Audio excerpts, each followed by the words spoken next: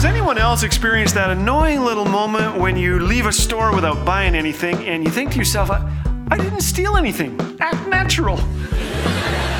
Thanks for joining us today. You're listening to Laugh Again with Phil Callaway. They say that if you line up all the books in Barnes & Noble's end to end, you're going to be kicked out of the store. My oldest son's favorite book series by a country mile is Lord of the Rings. He read all 3 of the thick tomes by the time he was 10. By his 15th birthday, he had read them 3 times and was on his 4th. Crazy, I thought. He read them between playing basketball and ice hockey and table tennis. He read them when he should have been studying. He read them when he should have been snoring. And when I told him they were making movies about them, well, have you ever peeled a kid off the ceiling? It's not easy, but it's fun. Shortly after we attended the first movie together, Stephen turned 16. It's that time in life when dads and sons have whispered conversations about life and love and being all grown up. One night I spoke to him of the importance of reaching this milestone, how, like his favorite hobbit Frodo, he would be faced with great temptations and opportunities as he journeyed through the darkness of earth. I said, I have a small gift for you as a covenant between us that you will walk the way Frodo walked, choosing to do the right thing, though it cost him everything. I talked of putting God first, of faith, of purity. He nodded his approval.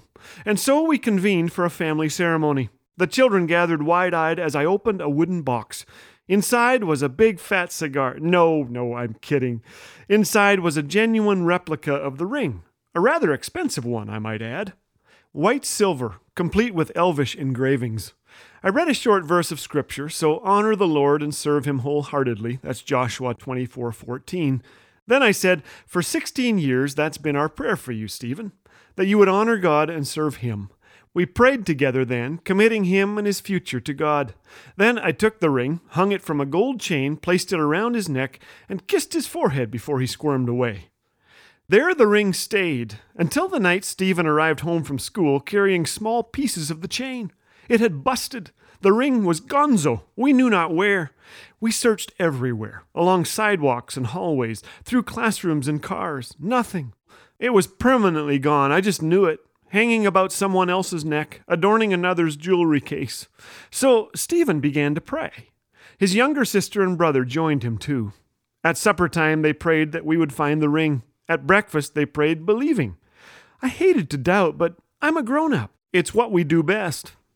Months passed. Winter came and went. The dazzling white snow that covered the field through which my son sometimes trudged to school began to melt. And one evening, I noticed a particularly wide grin stretching across his face. The boy had been walking home from school when a glint of reflected sunlight caught his eye. He held his hand out and opened it.